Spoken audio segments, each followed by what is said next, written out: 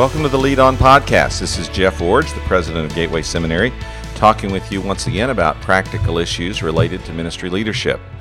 A few weeks ago, I spoke a message in chapel at the President's Convocation about the importance of evangelism and baptism and how significant it is that Southern Baptists address our declines in these areas.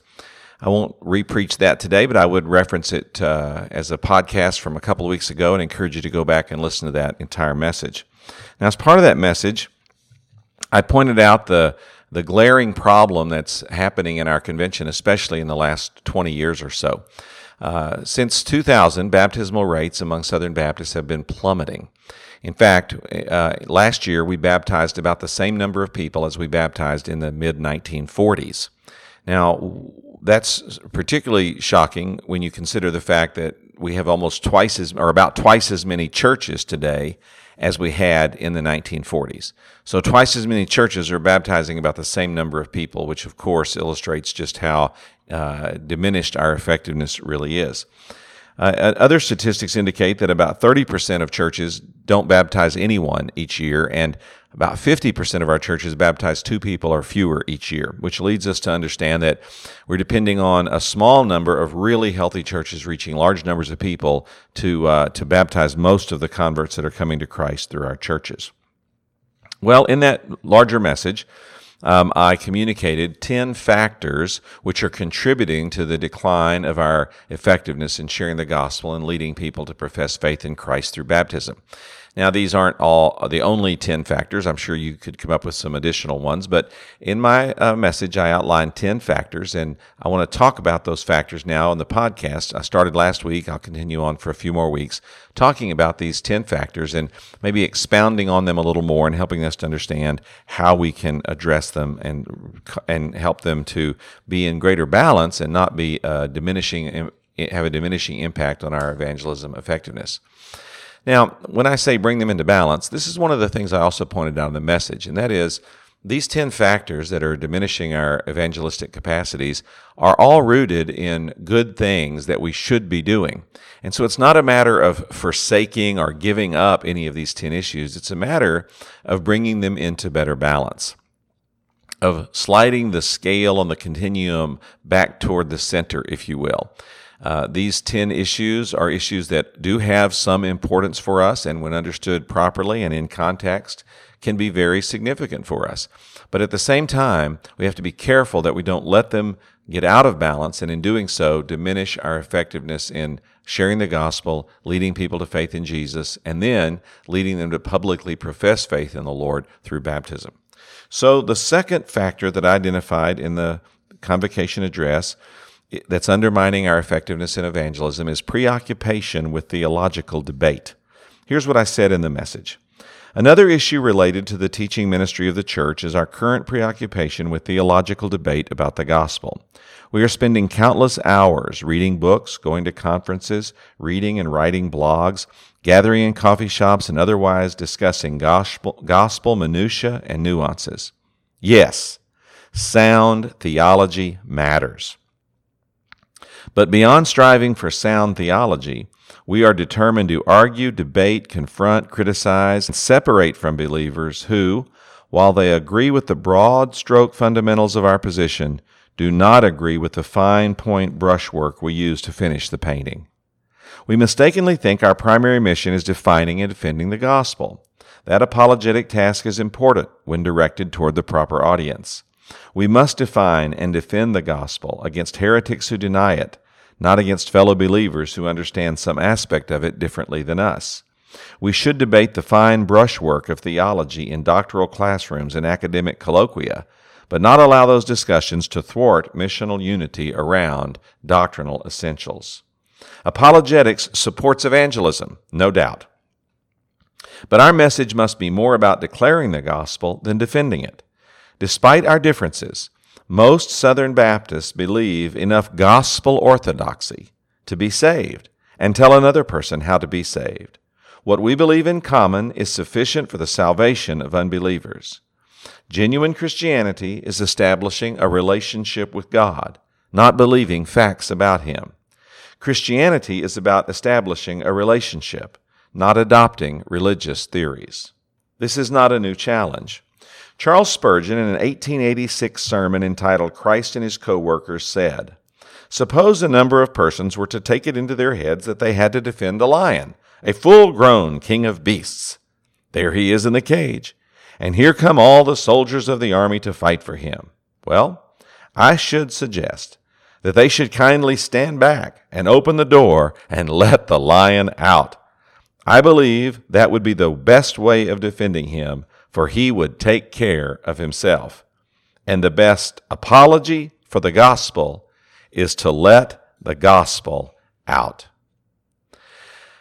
In the message, I tried to say that sound theology really does matter. I am certainly not advocating that we weaken our theological positions in any way and think that that would somehow make us better at evangelism. That's not my point at all. I'm simply suggesting that we are spending far too much time on all these different activities where we are debating the gospel incessantly among ourselves rather than sharing the gospel boldly and consistently with people who've never heard it. That's the key point I'm trying to make. Listen, there is a place for apologetics. First of all, we need to stand up for the gospel in our culture. The culture is no longer neutral toward the gospel. It's antagonistic toward the gospel. Now, we have to stand up for the gospel in our culture just to keep it from being, in a sense, overwhelmed and trampled by the opposition that's coming against it. We also have to stand up for the gospel among liberal Christians. There is a need to speak the gospel and to continue to speak the gospel, even among people who claim to be Christians, but have a view of the gospel that is so skewed or so different that we really can't claim that it really is the true gospel. So I am totally for apologetics. I think that apologetics and apologists definitely have their place. We must stand up for the gospel in the culture, and we must stand up for the gospel even in the church or the Christian community or the Christian context when we have liberal theologians or liberal Christians who advocate for the gospel using the word but gutting it of its biblical meaning. So there is a place for apologetics. There are certainly specific reasons for apologetics.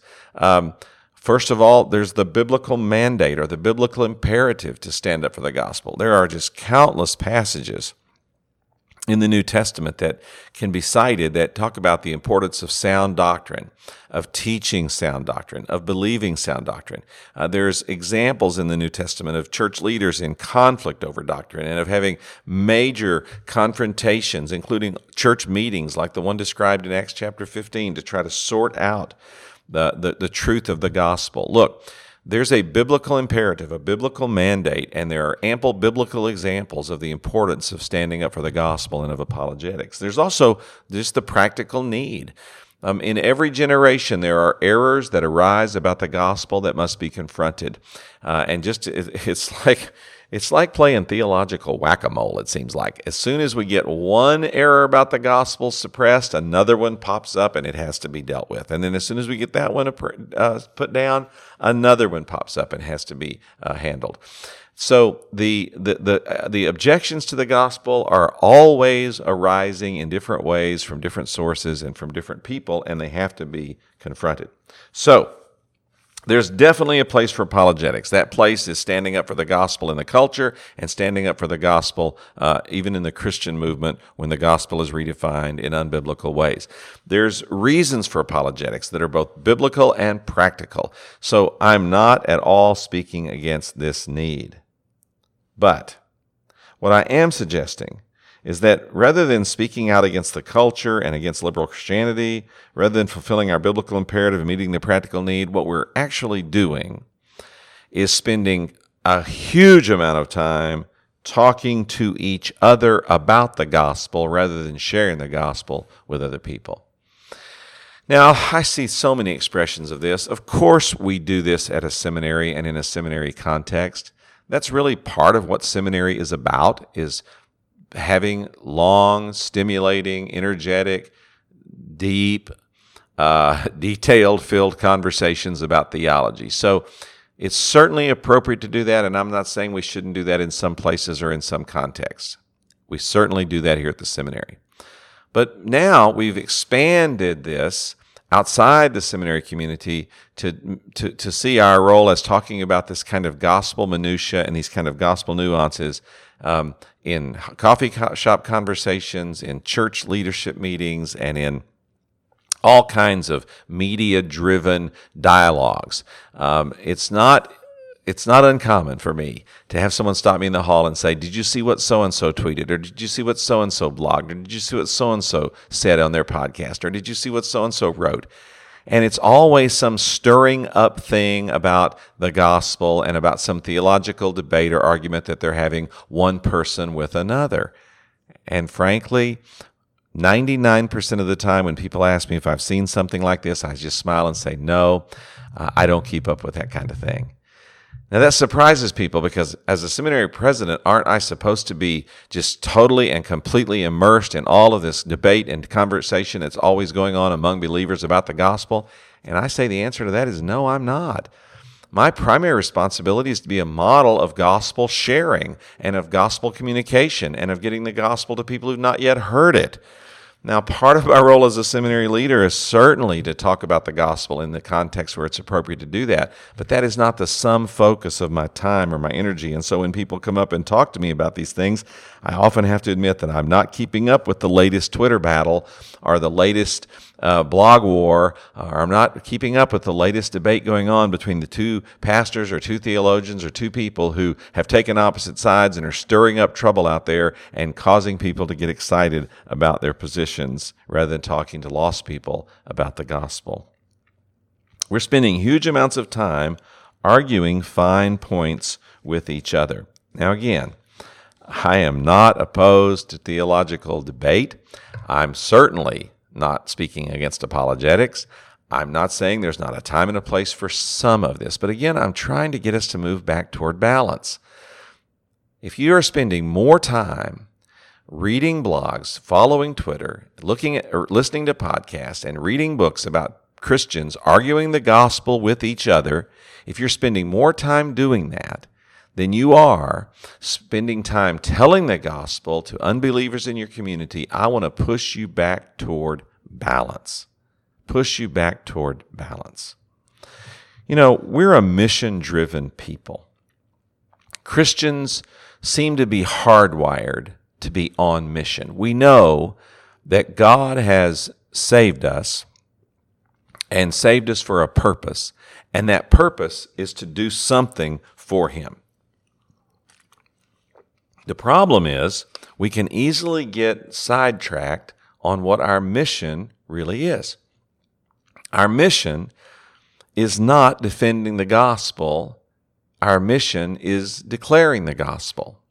Now, in the context of that declaration, there's some defending that must be done. Absolutely, yes. But if the sum total of our mission is defending the gospel, we're out of balance. We need to come back to the place where we're first declaring the gospel and defending it as needed along the way, not defending the gospel and declaring it occasionally only when we're forced to or when we feel guilty and think that's what we have to do in the moment. Christians know we're supposed to be on mission. We're going to find something to devote ourselves to as our mission. I'm advocating that we devote ourselves to the mission of sharing the gospel.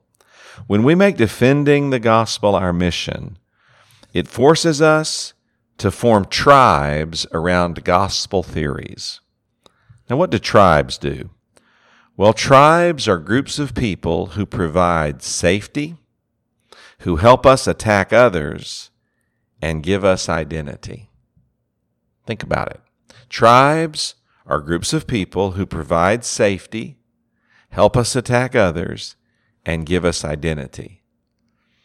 If you find yourself needing a theological tribe so that you feel protected, have some allies in attacking others, and gain an identity, my friend, listen, I think you've lost perspective on what it means to enter into theological debate, not for the purpose of creating tribes around gospel theories, but for the purpose of establishing the gospel so that you can declare it more effectively in the lives of other people.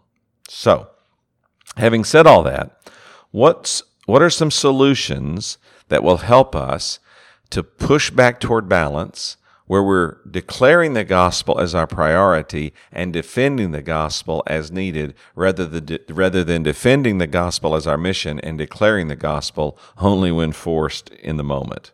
What's the solution to finding greater balance in our preoccupation with theological debate? Well, here's some suggestions. Number one, direct your defense of the gospel against real enemies of the gospel. Secularists who are antagonistic toward the gospel, and heretics, meaning Christians who have forsaken the biblical definition or the biblical meaning of the gospel.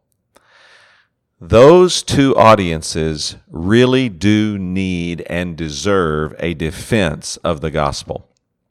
Secularists who are antagonistic toward the gospel, heretics, people within our community who are defining the gospel in unbiblical ways and are in that sense undermining its effectiveness. When you come up against a secularist or a heretic, defend the gospel. But be careful that you direct your defense against those real enemies. So many people in our movement who have a different perspective on some aspect of the gospel than we do are not our enemies. They are not secularists attacking the gospel. They are not heretics undermining the gospel. They are biblical believers who see a perspective different than ours, and those people do not need a defense of the gospel from us. They believe enough gospel orthodoxy to be our partners. They need to be partners with us in sharing the gospel with other people. You know, I recently went to India with a Beyond Team mission group from Gateway. There were about a dozen students that were on the trip, along with some professors and leaders. When we arrived in India, we did not have even one meeting to discuss the different perspectives we had on the gospel. We didn't try to decide who was a Calvinist, who wasn't a Calvinist, who was Reformed, who wasn't Reformed. We didn't try to figure out what theory of the doctrine of election we each one subscribed to. We didn't have a seminar on sorting out the role of free will in producing repentance and faith in the life of a person. We didn't have any discussions about any of that. We knew that we all shared enough gospel orthodoxy to tell Hindus, many of whom had never heard the name of Jesus, how to be saved. And so we went into the streets sharing the gospel, believing that the gospel was the power of God unto salvation for people who had never heard it before. And we saw dozens of people come to faith in Christ during our days of witnessing, particularly our days of street witnessing in India. Listen. We do need to direct a defense of the gospel against secularists and heretics, but most people are not secularists and heretics. Most people are just lost. They don't need a defense of the gospel. They just need someone to share the gospel with them, to declare the gospel to them, to let them know the good news of Jesus so that they can have the opportunity to believe in him. So the first solution to greater balance about our preoccupation with theological debate is to direct our defense of the gospel against the real enemies of the gospel, secularists and heretics, and not against each other. Second, develop humility about your doctrinal positions. Newsflash, no person listening to this podcast has a perfect understanding of the gospel. Not one. You say, oh, no, I've read some serious work on this, and I've identified some theologians who really understand the gospel, and I've adopted their positions as my own. Exactly. And if those theologians that you're following so studiously really believe the theology they espouse, they would tell you that they also do not fully understand the gospel. Why? Because the gospel message includes this reality. All of us are broken by sin and have a less than perfect capacity to understand everything. You aren't God. You do not understand every nuance of the gospel perfectly, and no theologian who tells you they do understands the gospel, because in telling you they fully understand the gospel, they have revealed that they don't, because they don't understand the fallenness of humankind and what sin has done to all of us. Develop some humility about your position. Look, I have convictions about the gospel, deep convictions about the gospel that have come through long years of study and the practice of ministry. But I have some good friends who don't share those convictions, some solid Christian brothers and sisters who don't see it all exactly the way I see it. They may be right. I may be right. But we all have to hold together with enough humility to say that while we are convictional people, we're also people of humility who recognize that we might just be wrong on a few things, and we might need the work of other believers to balance us out and to give us a more complete picture, which leads me to the third solution, and that is learn to live in what I call the tension of orthodoxy. You know, there are paradoxical statements in the Bible that seem contradictory to unbelievers, but to those of us who are believers and submitted ourselves to God's authority and His revelation of Himself and His will and His Word, we recognize these paradoxical statements are not contradictory. They are tension-filled statements that in the sense of that tension and in the middle of that tension is where we find orthodoxy. Look, the Bible does say that only the elect will be saved. It also says everyone who calls upon the name of the Lord will be saved. I do not know how to reconcile that paradox. All I know is that in God's mystery, He has elected a people for Himself unto salvation and has invited everyone who calls upon the name of the Lord Jesus Christ to be saved. I do not fully understand how that works. If that discourages you, if you think, but you're a seminary president, you're supposed to know these things, man, I would just simply say, don't hold anyone in that high of esteem. I do not have all the answers, but I've learned that in the tension of orthodoxy, I can find peace and satisfaction and a sense of obedience to God. You know, this tension of orthodoxy and the previous statement that I made about having humility about your positions was illustrated by a couple of men in church history, George Whitefield and John Wesley. These men did not agree theologically, and at various times in their lives they wrote to each other and about each other, and said things to each other and about each other that were pretty hard and sometimes cutting, and revealed the depth of their convictions and the differences they had with each other. But do you know who preached George Whitefield's memorial service at his request? John Wesley. Wesley preached Whitefield's memorial service. One time Whitefield was asked by a critic of Wesley, "Do you think you'll see Mr. Wesley in heaven?" And he said, No, I don't think we will. And the critic smiled, "Yes, that's what I thought." And he said, "No, the reason we won't see Wesley in heaven is because he'll be so close to God's throne, the light will blind us. We'll be so far away, we won't even be able to see him. That's how worthy he will be of heaven and how unworthy we will be." Now, that's a paraphrase of his response, but Whitefield was saying to this critic, Wesley and I disagree on some important things, but he's my brother, and he's going to be in heaven with us. And in fact, he's going to preach my memorial services. That's the kind of humility and living in the tension of orthodoxy that I advocate. You know, when I get really upset with another Christian brother about some aspect of doctrine or theology, I often remind myself, this is a person that's going to heaven with me. I'm going to be with them for eternity. I need to act like it right now. So to bring some balance to our preoccupation with theological debate, let's defend the gospel against our true enemies, secularists and heretics. Let's have some humility about our positions that we do hold, convictionally, yes, but with humility. Let's learn to live in the tension of orthodoxy and follow the example of men like Whitefield and Wesley who disagreed strongly, but who believed they were going to heaven together and wanted to be with one another even at that crucial moment of a memorial service to show the unity they had and their brotherhood in Jesus Christ. Now, a fourth solution is answer questions about the gospel in proportion to the questions unbelievers are raising about it. For many years I worked as a chaplain with professional athletes, and in my 10 years of working with them, it was astounding. They never once asked so many of the pressing questions that are so popular among Christians who debate the gospel. They never asked me questions that we like to debate. They wanted to talk about practical issues about their lives, about the gospel, and about God, and about how He could make a difference for them.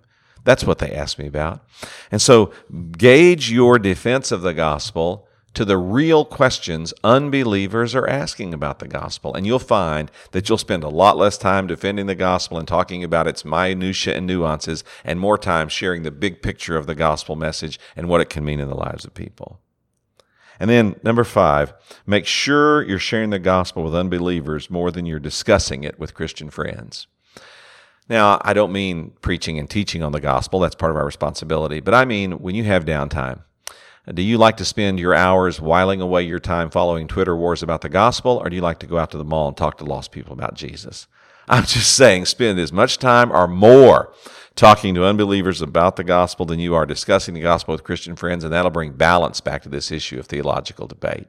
And then finally, share the gospel and watch it change lives. Nothing will bring you back to balance quicker than seeing someone saved right in front of your eyes. A couple of weeks ago, I had the opportunity to be in a city back toward the east, and one of the ball players that I led to faith in Jesus a few years ago lives there now. This was one of the players that I had a really profound and deep relationship with that transcended our time in the clubhouse or in the game. And so I texted him and said, "Hey, I'm going to be in your city. If you've got 20 minutes, I'd love to come by and just see you and see your family and just, encourage you a bit." He texted back and said, "Well, my wife's out of town, but if you can put up with a 3 and a 5-year-old and me playing Mr. Mom for the weekend, I'd love for you to come by." And then he said, "But don't come until after 11:45 on Sunday because we won't be home from church until then."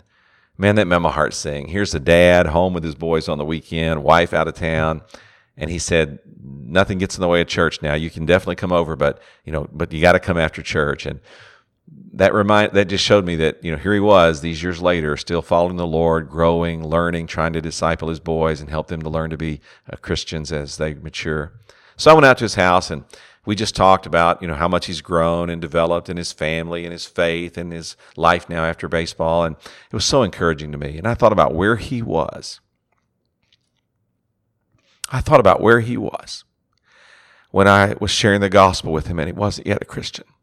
And he wasn't asking me all kinds of ridiculous questions about gospel minutia or about debates that go on among Christians about the gospel. He was asking me, how does this help me to put my life back together and have a decent marriage? And how's the gospel help me to resolve the guilt and the evil that's in my life? And I shared the gospel with him, and he prayed and received Jesus Christ. And that day, his life was transformed right in front of my eyes.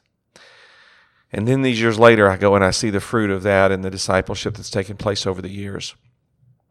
It moves me to tears even as I'm talking to you about it right now, because when you share the gospel with people, you see the power of God transforming someone right in front of you. You realize the power of the gospel is demonstrated not when we sit in coffee clatches and debate nuances. The power of the gospel is demonstrated when we tell a lost man that there's hope in Jesus Christ. And we see the transformative power of the gospel change a life. That's what makes gospel talk meaningful. And that's what I want to be known for. So I'm challenging you today. Defend the gospel against heretics and secularists. Debate the gospel in appropriate context where it needs to be debated. Talk about the gospel as you need to in your Christian circles. But never let that replace, eclipse, distract you from sharing the gospel with unbelievers. Because when you do that, you will see the power of God demonstrated in your life. I encourage you to do it as you lead on.